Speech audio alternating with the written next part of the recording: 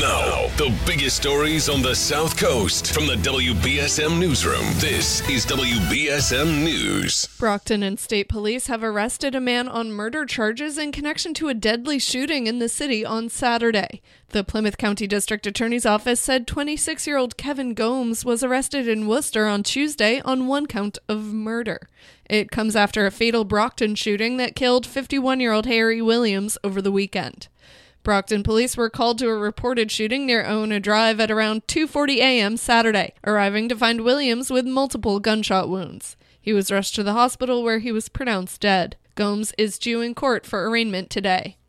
Bristol County for Correctional Justice, a local advocacy organization, has announced its choice for Bristol County Sheriff, current Attleboro Mayor Paul Heroux.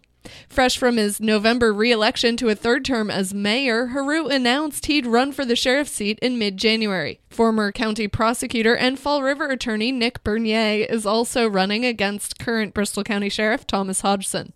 Both Democrats, Heroux and Bernier, will likely face off in the September 20th primary before the November general election. But they face an uphill battle against Hodgson, who's held the seat since 1997 and has more than $290,000 in his campaign accounts.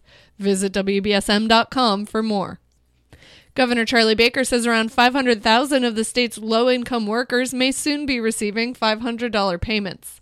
Announced Tuesday, the payments are part of a COVID-19 program for essential employees that was included in a $4 billion spending plan approved by lawmakers and signed by Baker in December using Federal American Rescue Plan Act dollars.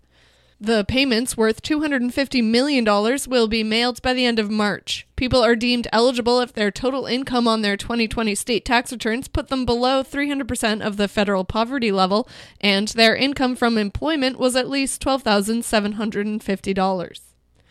3 Harvard University graduate students say in a federal lawsuit that the Ivy League school for years ignored complaints about sexual harassment by a renowned professor and allowed him to intimidate students by threatening to hinder their careers. One student says in the suit she was subjected to repeated forcible kissing and groping by anthropology professor John Komaroff. The other 2 plaintiffs said when they reported his behavior to university administrators, he retaliated against them by threatening to derail their careers. Attorneys for the professor said he denies the allegations.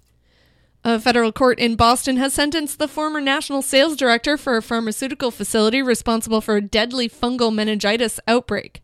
Robert Ronzio of Rhode Island was sentenced Tuesday to time served in connection with conspiring to defraud the Food and Drug Administration.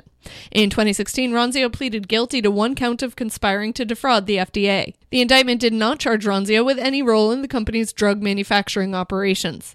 Mold-tainted steroid injections produced by the company caused the 2012 meningitis outbreak that killed more than 100 people and sickened hundreds.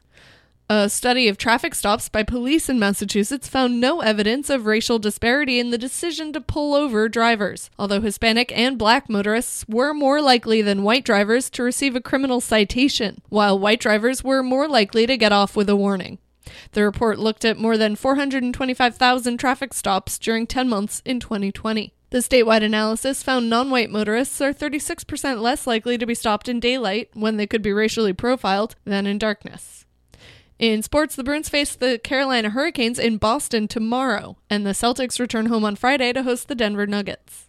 Now let's take a look at your local forecast from ABC6. Plenty of sunshine outside this afternoon with temperatures staying slightly warmer than where they should be for this time of year. Expect highs in the low 40s. We head through tonight will be partly cloudy. Temperatures stay in the low 30s. And then tomorrow an even warmer day. High temperatures in the mid to even upper 40s. Expect a mix of sun and clouds and a bit of a breeze from the south picking up at times. From the ABC6 Weather Center, I'm meteorologist Chelsea Priest on New Bedford's News Talk Station 1420 WBSM. At the moment, it's 30 degrees and sunny. I'm Kate Robinson for WBSM News. Stay up to date with New Bedford's News Talk Station, 1420 WBSM, and get breaking news alerts and podcasts with the WBSM app.